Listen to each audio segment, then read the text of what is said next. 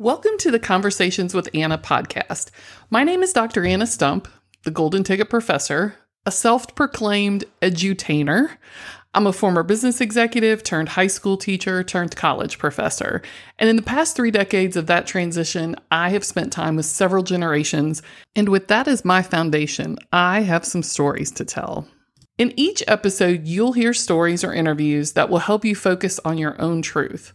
I want you to feel accepted, motivated, supported, and then I want you to be able to take what you know about yourself and your truth, go out into this big old world we live in and apply that so you can move forward with a strategy for a more authentic life.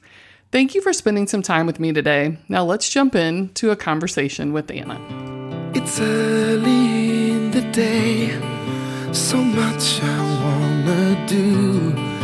I dedicate today to breaking rules. I'm gonna stick to a strategy.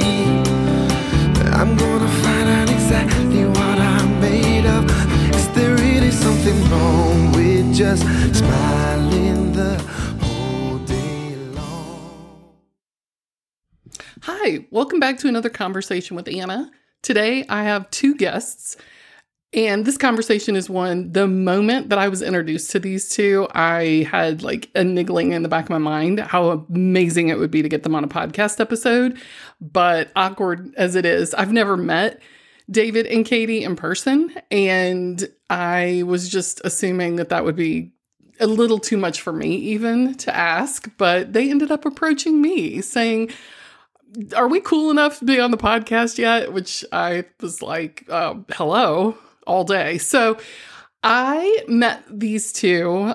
Katie is an alum of our program, the one that I work for, the graduate program, and she came back to speak to our graduating students. Maybe like April of 2020, we were trying to do some virtual guest speakers, and she said, "Yeah, I'm going to come, but I want to bring my friend David." David, not an alum of our program, but fit right in perfectly and has been as active as most of our alumni since this call. But I was so impressed with these two. They both went to a small private college called Alma in Michigan, and Katie graduated in 2013.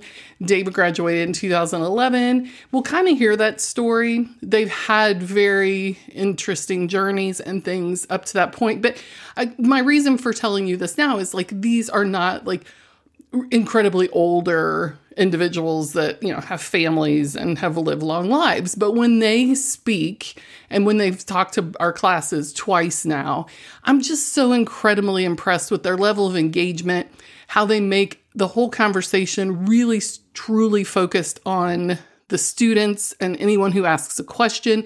They have given so much of their time outside of these guest speaking hours to meet with our students, to have conversations, to keep in touch, to give feedback. And they're just incredibly genuine. And you know, I have like the ability to know if somebody's kind of living in their truth or if they're, you know, attempting to, or even not even on the awareness scale.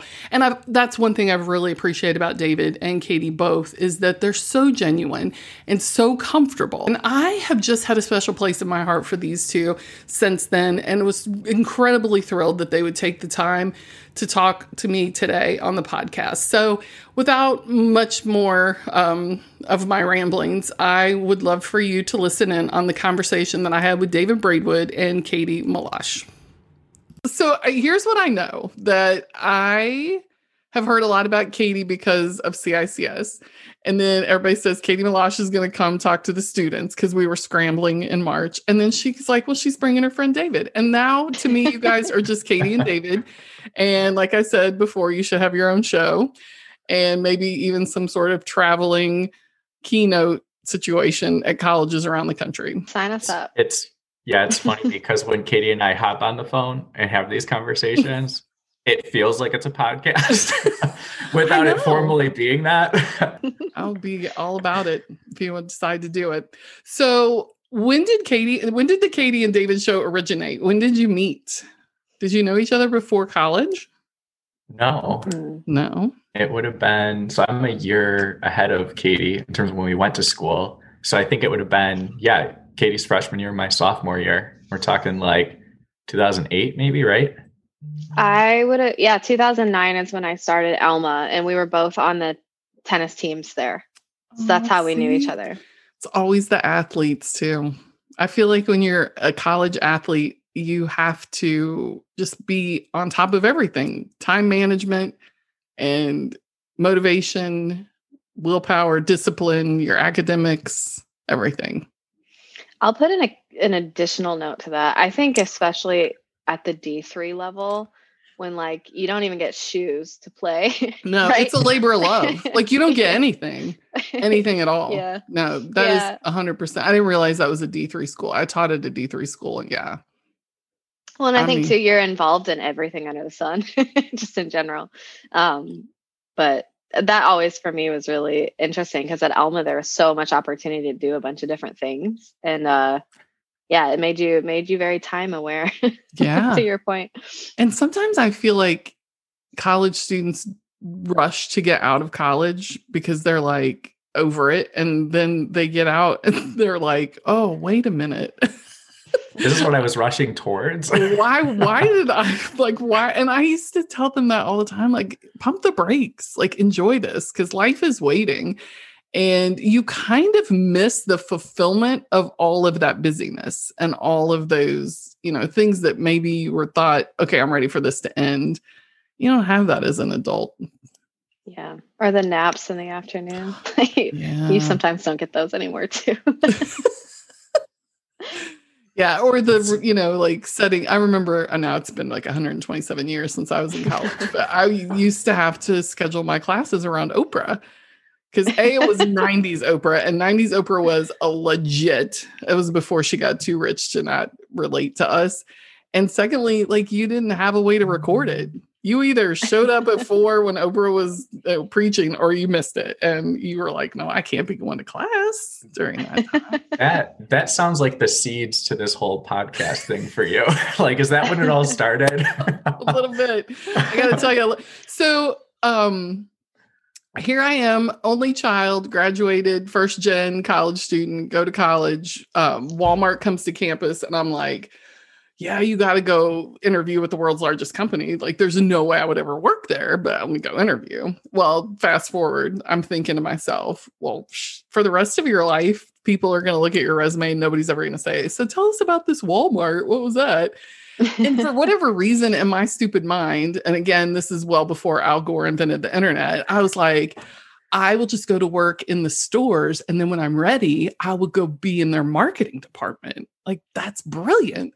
Unbeknownst to me in my little world, that the marketing department had like 4 people in it and they outsourced everything regionally. And I was like, oh yeah, I guess that's not going to work. But 10 years, 6 states, 13 addresses. I moved all over the country by myself. A lot of the times before we had the internet to like find an apartment. We didn't have smartphones. Like, we didn't have any of that. So I was very resourceful and very isolated because you work like 70 or 80 hours a week. You can't fraternize with people at work. And on your half a day off every week when you're drowning in laundry, like the last thing you want to do is like go. My mom would always call me. She's like, did you meet anyone this week? And I'm like, just some angry customers. No budding friendships or anything. And Oprah was like my lifeline. And she kind of like had these amazing guests, like Elizabeth Gilbert, all these people that were on. And I'm like, I was all about the Barnes and Noble self-help section. I was like, let's read, let's get introspective. So in many ways, I think you're right. In many ways, it was 90s Oprah that kind of tapped me into this, like, you need to figure out who you are and just accept that, like, quit trying to change it and just move on. That's awesome. Deal with that stuff. So yeah, that's kind of where it all came from. But yeah, so that was my Cliff Notes experience. So talk to me about this friendship. We meet playing tennis, and was tennis kind of like the heartbeat of the friendship, or kind of what you bonded on? I don't feel like we were friends in college. So tennis is tough, right? Because we met through tennis. Okay. Okay. But after my freshman year, I quit playing. So it was like the brief chance that we met over the course of that period, but it was like I didn't really keep in touch throughout college that I remember anyway. No, I think you got a hold of me when I was working at IBM, I thought. Mm-hmm. And I think you were like interested in a job change / like you knew I was doing nutrition coaching or something. Like there was like, we talked about all of those things. And then I think when it came to talking about job changes, I think I was going through a lot of like transition periods and doing the like career thing. And so were you. And then I think you said to me at some point, like, I'm considering going back to school. And I was like, go back to school and like do it and all these things. And then I think from there, we just kept talking about all of the career and life and those types of things. And then I don't think that I maybe saw you in San Francisco when I was there for work or something when you were already back at school. And then we started jumping on with Alma College stuff and having those types of conversations this spring. Mm-hmm.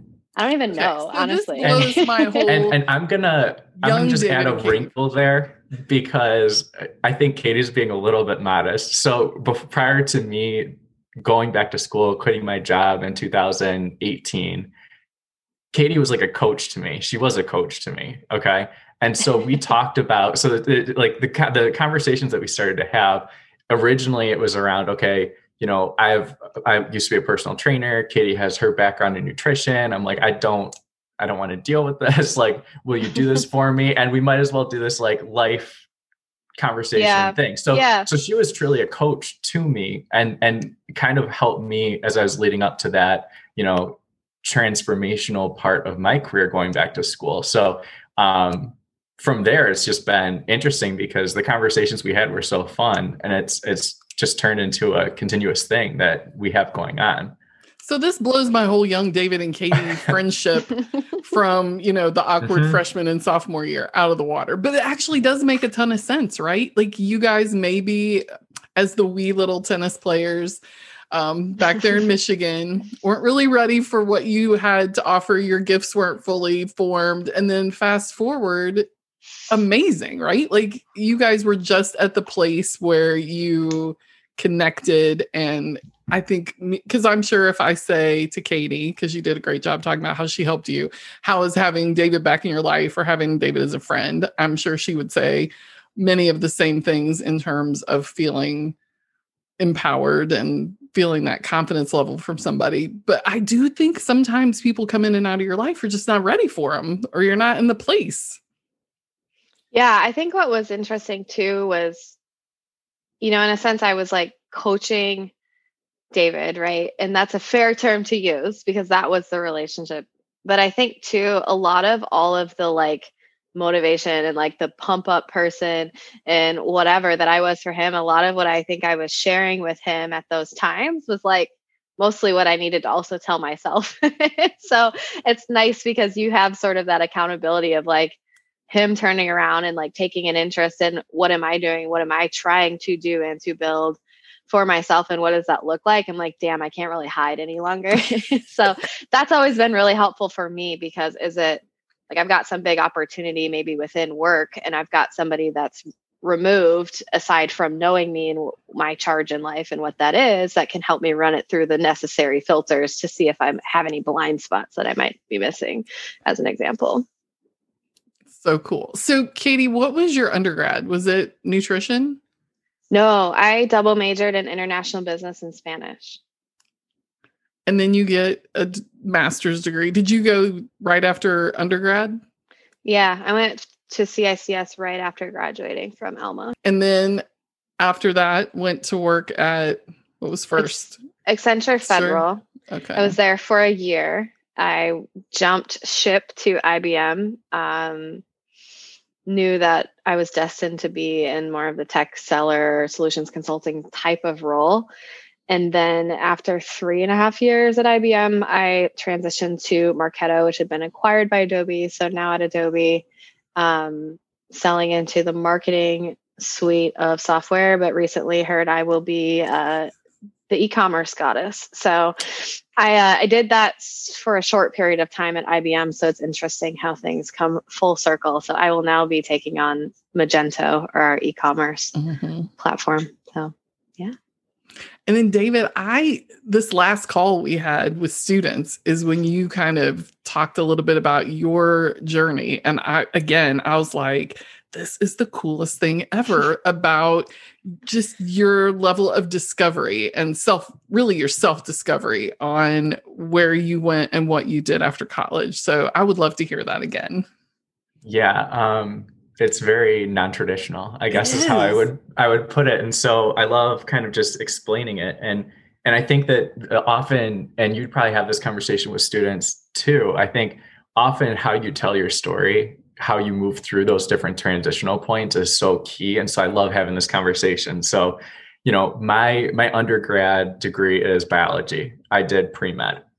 And it's funny because even before I graduated, things kind of changed from a trajectory standpoint.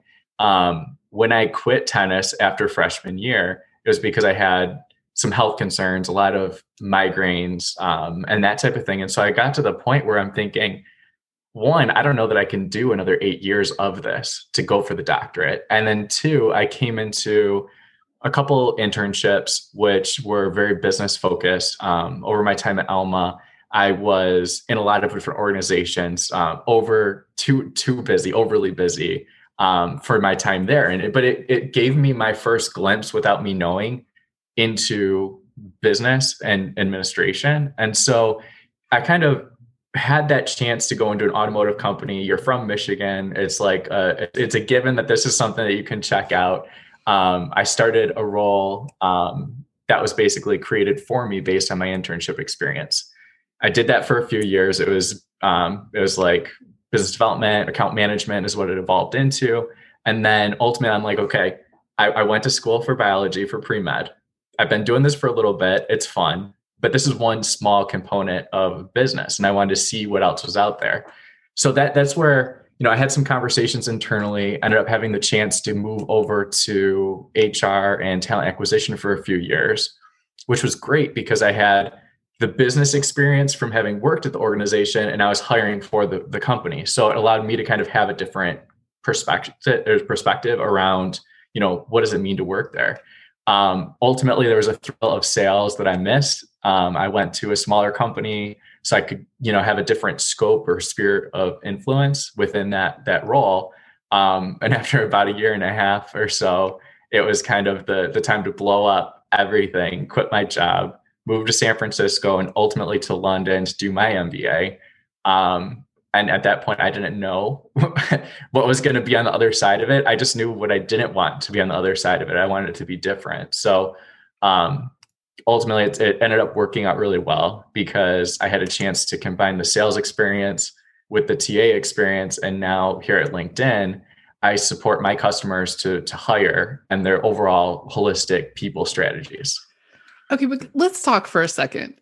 What in the world causes you, do you think, like knowing what you know about yourself now? And this is what's great when you get to be a little bit older and you've got that hindsight, because now you can look back and things fit and you're like, oh, okay. Or all right, that's, like it's the greatest thing about getting old, I will tell you. It's at least what I'm holding on to. What is it in your personality or that made you confident because there are a lot of college kids out there that will not step out of that major and try something new, which I'm sure Alma and that culture and just the side, there was a lot probably working for you there. But then not only that, but you get a job and then you're like, I think I'd like to try that department. Right. I mean, you've taken a lot of just big steps and that's huge. And when I look at Generation Z and I see how they were raised, how they're being raised, and I see helicopter parents, and I see the fact that they're not working when they're in high school, and there's not a lot of resilience because there's not a lot of falling down, and all of those things kind of culminate into not taking risks and not making change for themselves. And you seem to just have a ton of that in your background. I'm wondering, like, what you think that is. Yeah. I guess I'm going to take it back. I think the first major change wasn't career related at all. It was quitting tennis. That was, to me, one of the most like heart-wrenching, terrible experiences. Because I'm going to guess you went to Alma for tennis. I loved it. Yeah. I mean, I started tennis my freshman year of high school, and it was 3 hours a day, longer on weekends. Sunday would be the day off, which ended up being, serve practice. And it was like, became so ingrained in my life, but I had different injuries, and I honestly was a different person then. I was competitive to the point where I didn't like myself or where it was going. Right. And so I think that realization to just look at myself and say who I am in this scenario is not fitting of who I want to be.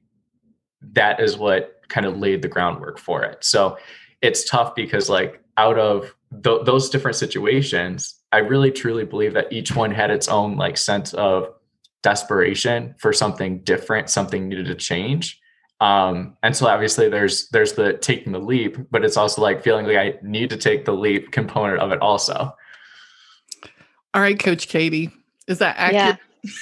It's funny as the official hype girl and the coach. I'm glad you asked me that, because before you started talking, I was like, don't downplay it, because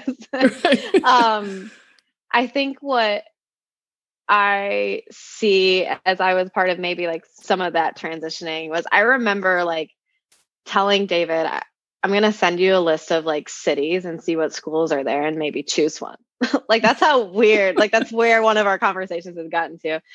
But there was just this willingness to be completely open and see things all as a potential without discounting something because it was maybe a little off the wall or a little bit different, that I think I really admire in him, because not everybody is willing to go entertain it or do their homework to be able to say like, yeah, hell, good gut feel, let's go for it. And I think that is leaning into vulnerability in like its most raw form, because you can't really know what are all of the right steps. Like, I read the Daily Stoic, and there was one recently that was like, life can only be understood backwards, Anna, to your point, right? And you kind of just like one blind step after the other. But I think David is so willing to lean into what feels right now and what seems like that next aligned step. And even though it might seem crazy, even though you don't know for sure that it's going to be a win, there's going to be an experience tied to it. And I think you have the confidence in the wherewithal and all that you've done to be like, I'll make it work somehow for me in a way that makes sense. And I think that more people could stand to be open to that. Just being open to it, let alone jumping into it, I think is the biggest first step. So that's what I would add to that, is there's a little bit more hype to like sprinkle on his explanation. For sure. And the first steps, I think, are the hardest, but they're also the ones that the next time you're presented with something, you get that feeling in the pit of your stomach, like, I don't know if this is the right thing. You can stop and be like, oh no, I've had this before. Wait a minute. Like, okay, I'll be all right. Like, this will be fine. Right. I can get on this plane and go to London and go to school in a completely different country. It'll be fine. Like, what's the worst that can happen? At least they spoke English there. That was like the one thing I had going for me. Right. I think those moments where I feel like sucker punched in the gut, doubled over in vulnerability of like, what in the hell, Katie? You just chose this for you. Like, do you know that? Those are the times where every single time it's been the best thing that's happened. Oh, well, and you have to have it happen.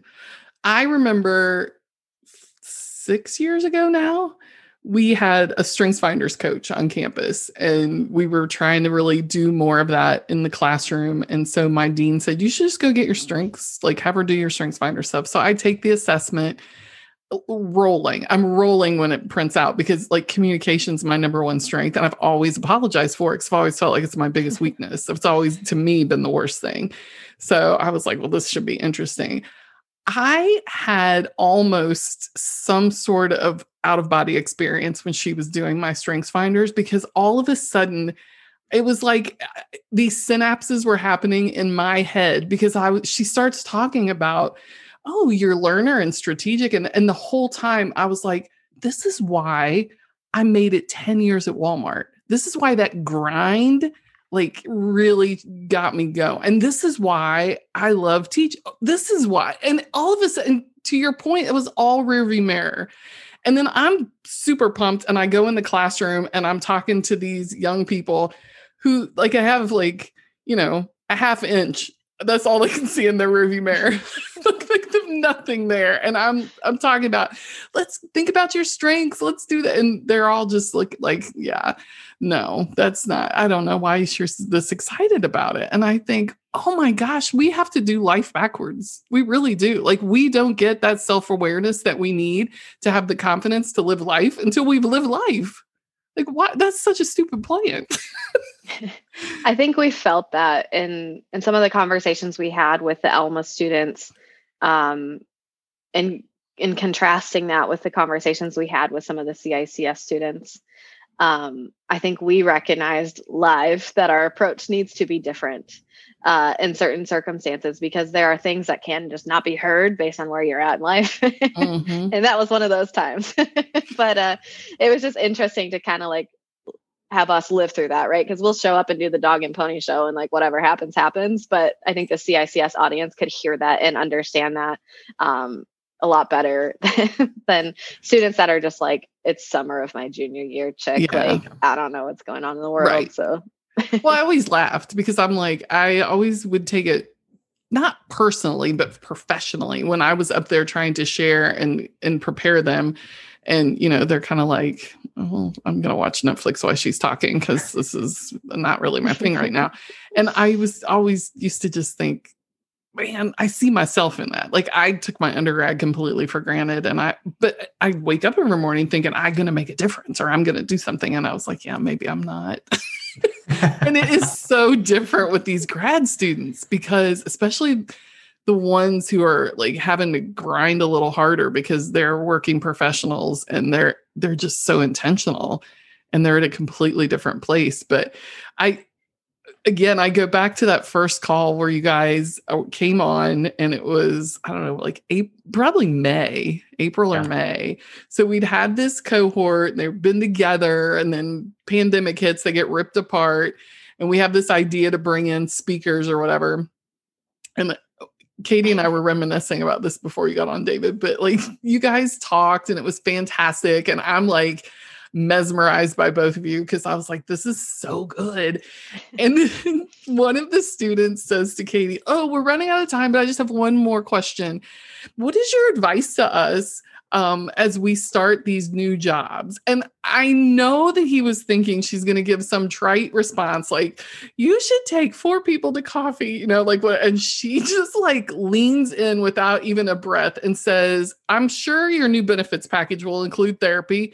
Sign up for it. Go. Whether you think you need it or not, you need it. And I literally like stopped breathing and thought, we're doing this. We are doing this. Like anytime anybody normalizes and like celebrates mental health like that, I'm like, let's go. Because that is your partner on this like journey of self-discovery. And people, again, don't quite fully get it. So that's when I knew. And then you both were like, and you started talking. And I was like, oh, this is it. This is it. And I even with the new group that came in this year, I quoted you again and sent them a couple articles and links because our university offers counsel. I was like, get on it, people. Let's go. Get yourself somebody. And everybody just came back and was like, that's so cool that you would share that. And I'm like, no, you don't understand. The generation that's like the people that are ahead of you, they're out there living this. Like you're going to have to hurry and catch up as younger people. So when did you guys first, I mean, obviously you've had one another, you've had good friends, you've had coaches, but talk to me a little bit, whatever you're comfortable sharing about your therapy journey. Like when did that start for you? And like, what has it meant? Yeah. So personally, mine started the summer of 2018. I'm not uncomfortable sharing this context because it's clearly me and it shaped me. It probably won't surprise you. Carrying the banner for it. So in 2018 was a pivotal year to say the least. I found myself in a relationship that was very abusive. I numbed all of that by involving myself in the things that I could control and fully dive into. So that meant 25 work trips in 4 months while also competing for 4 bodybuilding competitions and raising a 5-month-old puppy.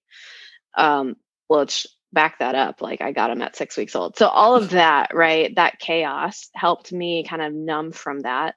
Got out of that. It wasn't easy. I still had some bodybuilding competitions to compete in. Moved home to Michigan, was a maid of honor in my sister's wedding at the same time, finished my last show. Second I finished my last show, had a client on site in San Francisco. I think that's David, probably when I met you in person. All of that was going on. And then all of it stopped. And I was back home with my family, and I wasn't traveling for work. There were no more shows. There were no more weddings. And I was like, I'm not okay. and the dog didn't have much to say. Yeah, the dog was like the emotional support animal since day one. And I looked up and I was like, what in the hell? Like, how did I get here? Because I'm a confident chick in tech.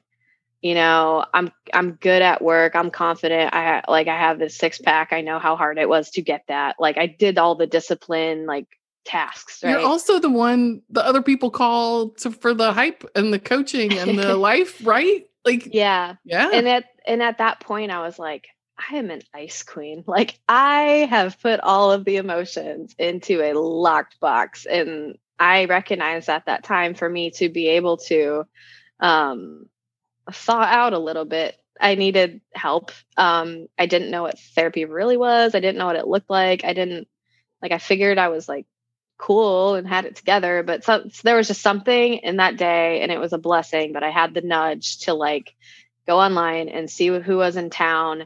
And I think like God knew that like I needed to hit a grand slam on the first try, because I found the absolute best therapist ever. And I can say that because I've only had one, but really it's been the perfect match for me. And I think her style and approach is exactly what I needed at that time. I think going in, I thought that I would only need like a few times and I would be fixed. But I just had a session prior to this, and I started in the summer of 2018, and I don't know that I'll ever not. I'm sad she's going on maternity leave for a couple of months, but it's just been a really great opportunity for me to unpack without finding somebody to be my emotional dumping ground, but also to have like a filter and a lens by which to overlay how I see things and how I process things.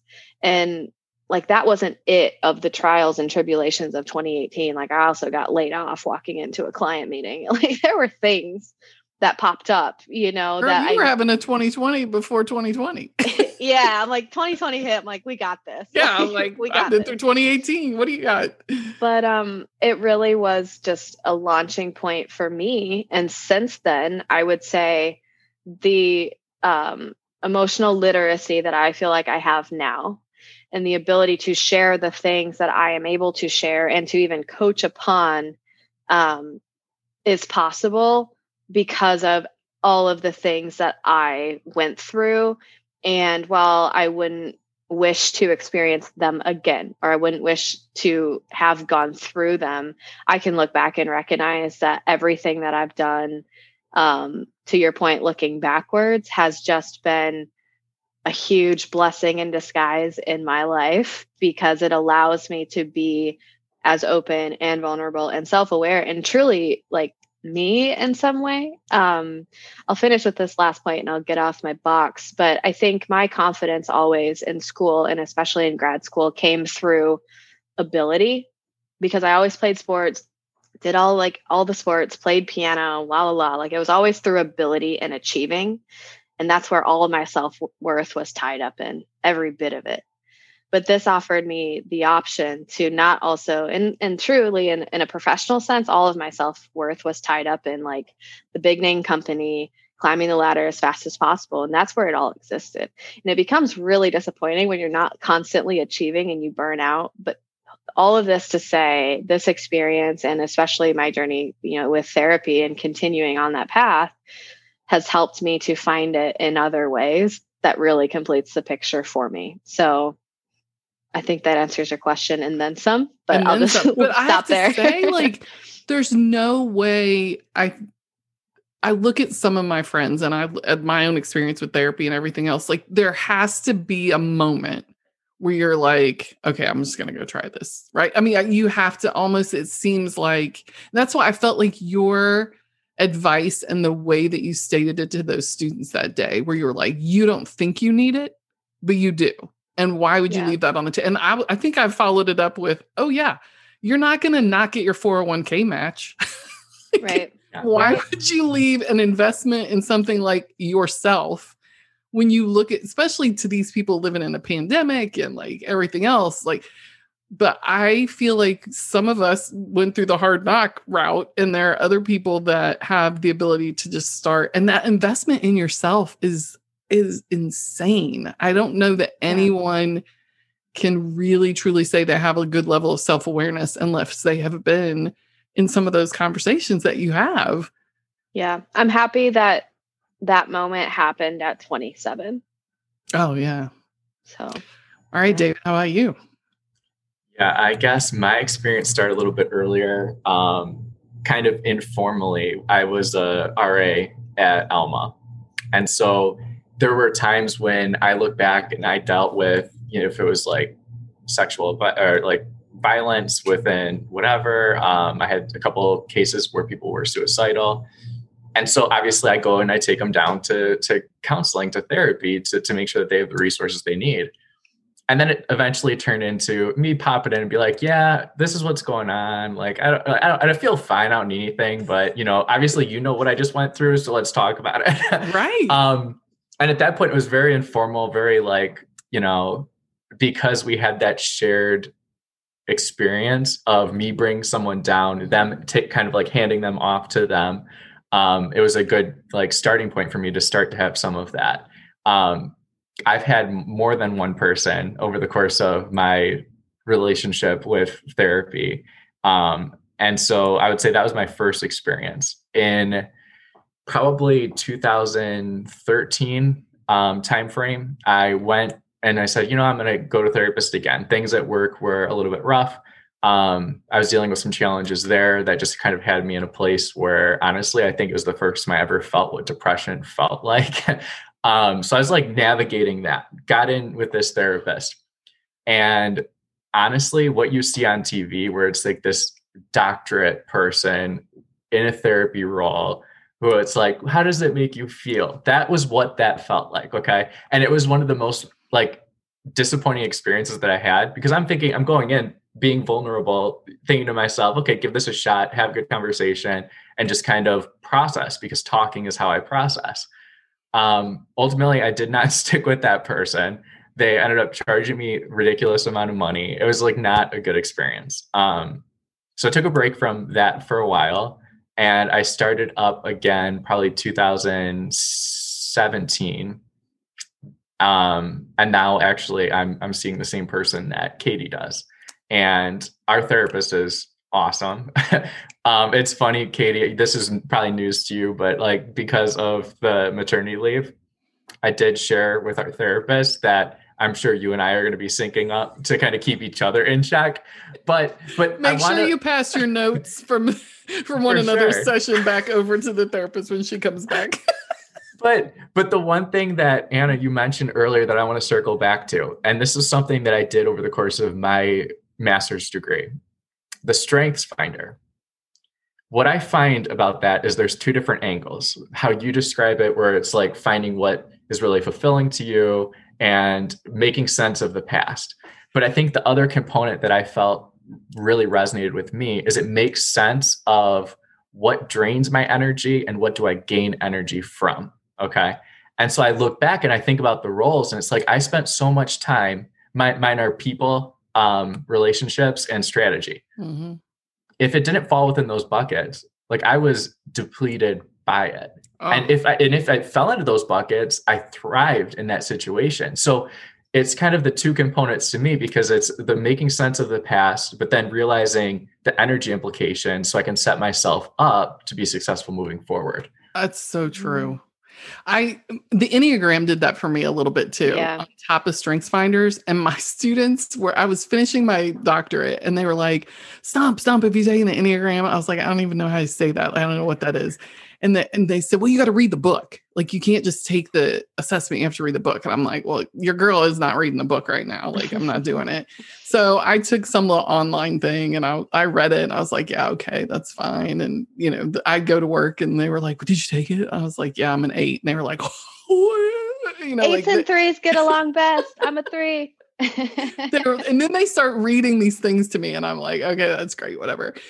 So things calm down. I'm listening to the Road Back to You in the car. Almost had to pull over because they said out loud in the speakers in my ear, when you get passionate about something, other people feel intimidated by and I was like, we have got to pull over because I am basically like a clown. I am really like a sideshow act. I am just a nut job, super fun, life of the party. And every time I have conversations, they're like, you were so intimidating when I first met you. And I was always so confused by that. Like, what is wrong with you? I start realizing on top of the Strength Finders is like this challenger piece. And it is, you just keep going. You keep going and learning more about yourself. And you're like, oh, okay. One of the biggest benefits of knowing, I think, the Enneagram stuff during this time or any stressful time is that I've learned what is the over-functioning stress response and what is the under-functioning stress response. And it's very sobering. My over-functioning is like everything on my plate, achieve all the things. And I look back at everything I did this summer, I'm like, it's time to underfunction for a while. But I'll get on therapy. I'm like, so yes, I'm a recovering perfectionist, and yes, I'm overfunctioning. Like, help me set boundaries. But it's helpful to know, because when you feel yourself like slip to those spaces, you can course correct. Oh, well, and so here's my thing. Like, I'm a communicator, strategy, I have all these things, but then I'm also this challenger. So I constantly tell my students, my undergrads more so obviously than my graduate students, but I was like, I will meet you halfway. If you do, like the first 10 steps, I will be there, and you and I will take 11 through 20 together, because there'll be you have to do the work to prove to me. Which, who am I to say that to somebody? I don't know. I felt like it was like motivating to get them to work. So I have the same students who really don't need me, right? They would show up in my office. Can you look at my LinkedIn? Can you read this email before I send it? Can you and all their stuff was always solid. And I would be like, oh, this is good. Or have you just reassurance, basically, was what it is. And they're still in touch with me, and they're always the high achievers. And which makes you feel hypocritical sometimes, but I'm not the one that the low achieving, unmotivated person needs. I know that. They don't always know it. But I had a student say to me just a couple of weeks ago, she's like, I wish I could somehow repay you for like all this time. Cause she's like, I know you must just be drained from helping people. And I was like, no. What you have to understand, when you show up with your arms full and I can like take part of your load and we can parse it out and I can give you feedback and you can correct and then you go forward and achieve, that's life-giving to me. Like, you really do not understand the fact that you show up like with the stuff done, how awesome that is. And she's like, oh, I never really thought about it like that. And in the back of my mind, I was like, yeah, me neither. I don't know where that came from, but that's so good. That's awesome. Yeah. Yeah. You constantly learn more about your responses to things. It is fascinating. Yeah. I love that, because when you, like Katie shared, when you're sharing with a certain audience a message, there are levels of preparedness to accept or receive that message, right? Same as when your students were telling you about something different than Strengths Finders you might want to check out. Mm-hmm. I think, we're all at different stages. And I think one of the big components for me over recent years, especially, is just understanding that that is not the same for everyone. And you have to meet them where they are. Like, I can tell you, it's pretty often I have very open conversations with my manager. Just recently, like a couple months ago, my message to her was, I'm going to use work as a coping mechanism. I'm going to be overactive. I'm going to get all this stuff done. And honestly, right now, over the past couple of weeks, all the deals that I had to close for the year are done. So I've let her know, hey, I'm taking my foot off the gas. I'm going to set back a little bit. But I think it's one, being able to see that what you need and then articulate that in some way for the boundaries, right? And so, you have to advocate for yourself in that process, but you have to know yourself and what those warning signs are before you can advocate for yourself. Yes. So you don't know this, but so I'm teaching a human communications class this semester, and we have these discussion boards because it's pretty much how grad students who are working professionals interact. Mm-hmm. And I had a student the other day tell me those discussion boards around things like conflict and all of these different theories, and just, he said, these were like life preservers sometimes. Because when I tell you my people got vulnerable and open, it was so good. And Paul, who's been on the podcast before, very deep thinker, my deep thinker, Paul shared a story, and he didn't name who it was, but he shared a story that, like, because, you know, Paul's like, wow, he had a wow moment with someone he was talking to who was so close to, like, it had surpassed a goal that was set for them, and so close to closing another account that was going to just like blow all the goals, you know, in the history of goals out of the water. And the person said, yeah, no, I could do that, but at the cost of my energy and my peace of mind. Like the cost is not high, or the cost is too high. The return is not worth it. And I probably wouldn't show up well for the client. So I'm good here. And to somebody who's got a little bit of like what Katie described in terms of achievement, or to these people who are still looking at grades and looking at results and looking at quantitative type things, the amount of conversation that happened around somebody in the professional world being like, meh, I've really done enough. Like I've achieved. And then, so the next time I was talking to Paul, I was like, who, do you care to tell me who that was? And he said, it was David. It's like, yes, I love that, because again, I think it goes back to, once you understand yourself and you feel like you're enough, which I think is the real crux of like everything we've been talking about here, whether it's bad relationships or the confidence to move on to a different role, or finding balance in your life, or managing boundaries, you know you are enough, and you did not need to grind or hustle one more minute, because you're like, yeah, that whole thing will happen like next quarter or whatever. Like, you have no idea the lesson that was to them. That's really funny though, because I think the way I communicated it to Paul was, I want it so bad. My ego says do it. but I know that it's short-sighted and I'm going to lose out in the long run. Right. Whether it be one, the energy, or two, you know, I'm going to bring in a deal that's smaller than it should be, right, just for the sake of hitting this number that really means nothing. And he did articulate it better than I'm doing.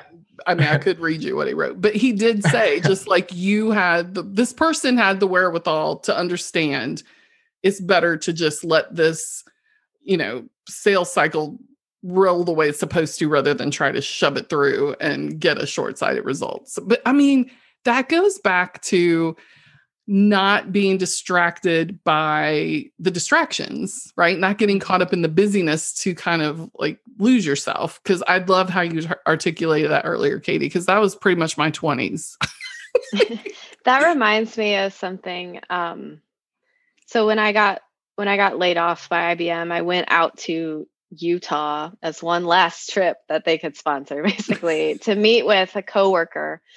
He was the chief marketing officer for Glock, young guy, crazy stories, crazy background, but we just had like a let's mentor Katie and make sure she's stable kind of day, right? And I remember him telling me, he's like, what's your oxygen? Like, what's your list? And I actually talked to Christopher about this last week, and he said, in my work bag, which we were traveling all the time, there's a list. And he said, if my job ever doesn't fit these however many criteria, are like oxygen to me, not nice to have, necessary. If ever work doesn't hit that list, I am committed to walk out that day. I was like, holy shit, that sounds intense and scary. Like that's a baller move that I don't know that I could make. But we kind of talked about it. He's like, what's your oxygen? And he's like, it can change, but right now where you sit, what do you have to have? Because the arrow follows the target, kind of, right? Or whatever that Matthew McConaughey saying is. he's like, what is it? And at the time for me, what was true was I got to be able to work remote. Like, don't plan on putting me in an office from 9 to 5. It's not going to be my thing. A luxury that I got very used to too early on in my career. And then I said, I have to be able to travel. And I forget what the third one was. I know it was those two things. And then maybe it was like flexible work or something like that. Like, those were the things that, like Oxygen for me, I had to have in any role I was going to consider moving forward.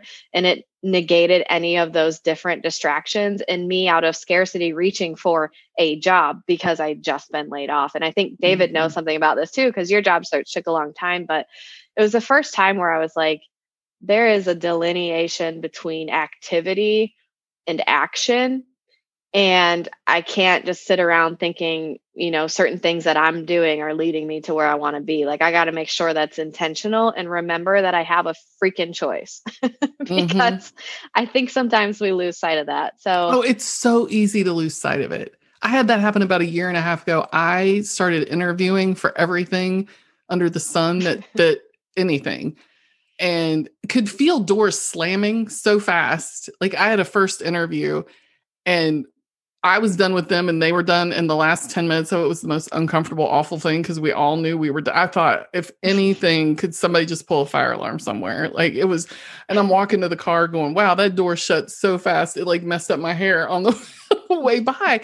And it finally one day dawned on me, you cannot force this. Just take a deep breath, figure out what you need to be happy where you are. How will you fill your bucket? This is your reality. And until something better comes along, you just need to make this work. So that's when I started like this golden ticket, like website. I started doing all this stuff. Well, fast forward, I'm having coffee with Kirsten Smith and we get up to leave and she's like, hey, could I send you a job description to look at? And I was so disconnected from the possibility of employment. I was like, to proofread? You need me to help you write it? Like, because in my mind, I was like, well, these people don't want a marketing professor. And kind of went through the interview process, distanced to the point where I was like, I'll humor this and see what we got. So I showed up 110% Anna. Like, I didn't do that crazy first date interview stuff. Like, I was just raw myself. It was actually the best. And to this day, if I say something to my boss about, well, this, he goes, I know that's how you are. It's why I hired you. Just be you. And I'm like, okay, this is like maybe the coolest thing ever, like. Are you sure you asked for that? I know. And I thought, why did that is what I was doing before that is not advice I would give to anybody. Like, why was I doing that? But you do get like, I think it may be a lack of oxygen, right? Like, you get lightheaded or something. Your vision's blurry. I don't know what it is, but I'm like, why? I would never give the advice to a friend that I was doing to myself right there. Yeah. And we get like that. We need to be held accountable. I oftentimes ask myself that question, like, would I give this advice to if I had a daughter or if I had a friend? Which you do, by the way, have friends, but sorry. Yeah. Thank you for that reassurance. The daughter, I'm pretty sure we can verify. No, but the friends, a lot.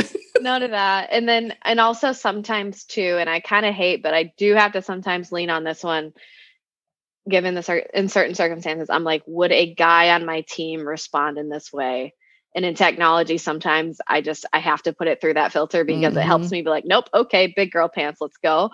Right. But those are some of the filters that I have to ask because it's so hard sometimes to give ourselves permission to step into whatever we need to step into or put that filter on. And those are the things I sometimes ask myself of like, would I say this? What would XYZ do? And it makes it a lot clearer. I'm like, shit, I got to go do it. Yeah, I was just going to say, I look back and when I think a lot of the conversations that I have now are like fundamentally built on having done recruiting because I had to reach out to random people. They don't know me. They don't have a clue who I am. I'm asking if they're interested in an opportunity. And over the course of a few years, I probably interviewed a couple thousand people. And it was a process where, we talk about quality of hire. We talk about, having it be a good fit. I would literally kick off every interview with the candidate saying, look, if it's a good fit for us, it needs to also be a good fit for you, because if it's not, then I'm going to be filling this role again in 6 months. And I don't want that. We don't want that. Right. So coming in with that mindset and kind of giving the other side permission to interview me back and ask the questions that are important to them, I thought was huge. So when I finally went into like this realm, which I didn't anticipate happening to the extent it did, of looking for a job, I recall there were a couple first round interviews. I think one was the first round, was the second round. And at the end of it, I had that 10-minute moment that you're talking about. And I just said, I don't think this is a good fit.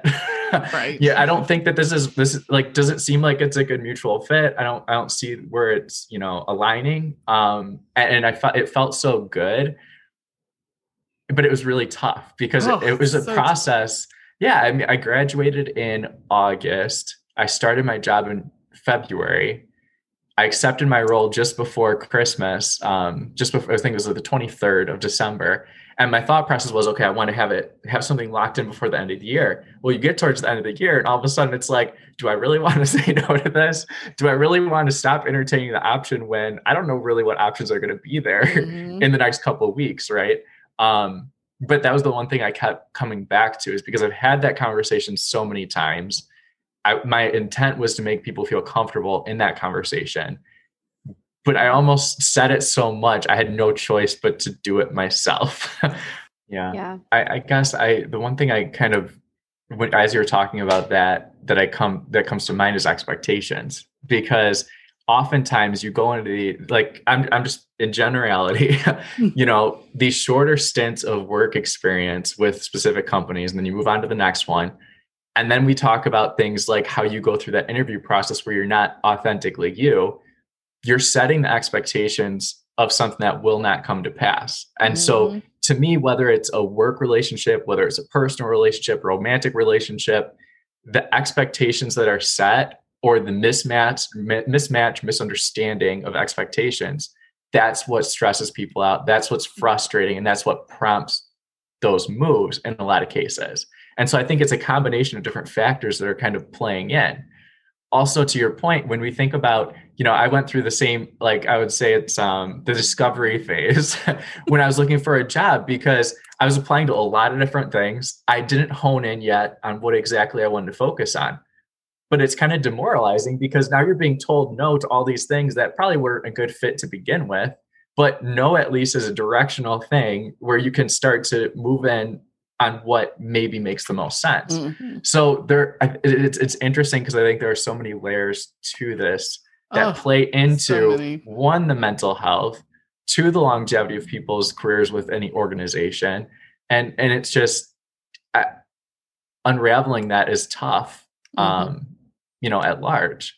Well, and just expectations that you get as you go through education are not realistic. I mean, this is a therapy topic I'm going to bring up.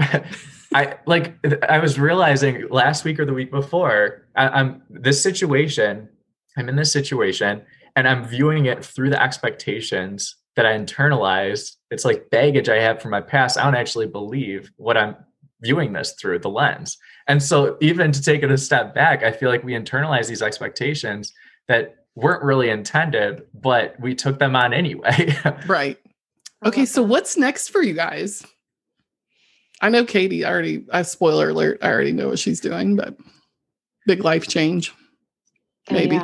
Yeah. I'm becoming the digital nomad and embodying that for a while until I want nomad empress some stability. Yeah. So the plan is to move out to the Denver area at the end of January. I will be supporting Magento Commerce instead of marketing. So I'm going to be the new kid in training mode. And hopefully I've got some e-commerce muscle memory hidden in there somewhere, working those deals and doing that. That's the plan short term right now. Could change next week. I don't know. But there's all the unknown, right? And look how you're just kind of like, yeah, we'll see. We'll see where we live and what we'll be doing. And hoping to land some perhaps other speaking engagements this coming year, now that every conference is virtual. I'd love to do more of that. So that's what do you speak on? So I went to a Women in Tech conference in Scotland in the fall of 2019, and I spoke on being authentically you. And I talked to a lot of ladies that do not prioritize themselves and balance in general. Had some really good conversations, some health, some fitness, but mostly lifestyle and work and saying no, saying yes, giving yourself permission to be you. And it was a really fun workshop. So I've done that a couple other times, and I think I've got a version 2 based on everything I've learned in the last year that will be coming out soon. Maybe you should do a podcast. That's all I'm saying. Awesome. Yeah, we should. We should just record every conversation we have. Right. I'm not even kidding. I tell Paul that all the time. I don't know why you don't hit record on everything. Everybody leaves conversations with you guys feeling better than when they entered them. Just telling you. Each other included. Like sometimes, like I said, it's that call, I'll ping Katie and be like, I need 30 minutes. No, what he actually says is he says, do you have the headspace? Which is the best question. Yes. I have so much respect for people that will ask me that question. And it was a good lesson I learned to ask that as well. No, that is a fantastic question. Because that's, again, going back to setting expectations. Like, this isn't a friendly call. This is going to be a dump.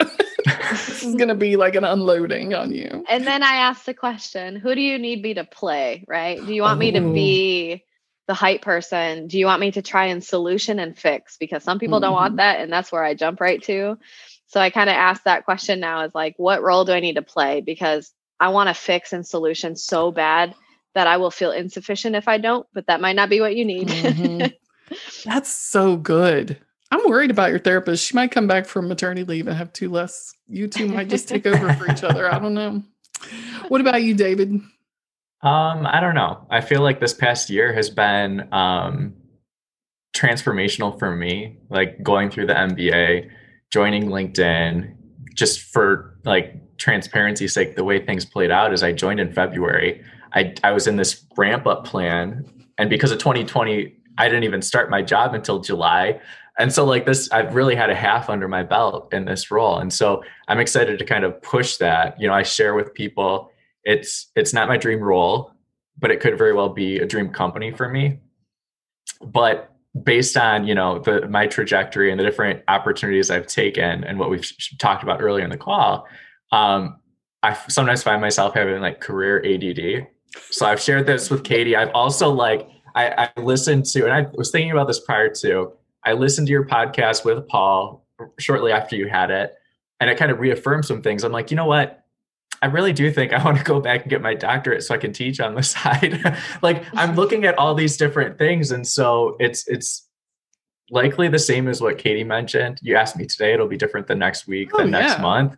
I think it's a moving target, and that's what makes it so interesting and so fun. But I kind of view the next thing as always, how does this feed into my story and where I'm going, and how would I articulate that? Right. And so I think even our conversation today is really helpful to me. I love having these conversations, these discussions, whether it be with, one-off with students or different people going through professional situations, or in this context. But yeah, there's some things on my mind right now. I'm kind of in the mode of it's 2020. I just did a lot. I need to give myself a little bit more time before I, jump off the deep end into something different. But yeah, I would say I'm genuinely really happy and grateful for where I am. So I'm just trying to enjoy that through the end of the year is the commitment I have to myself.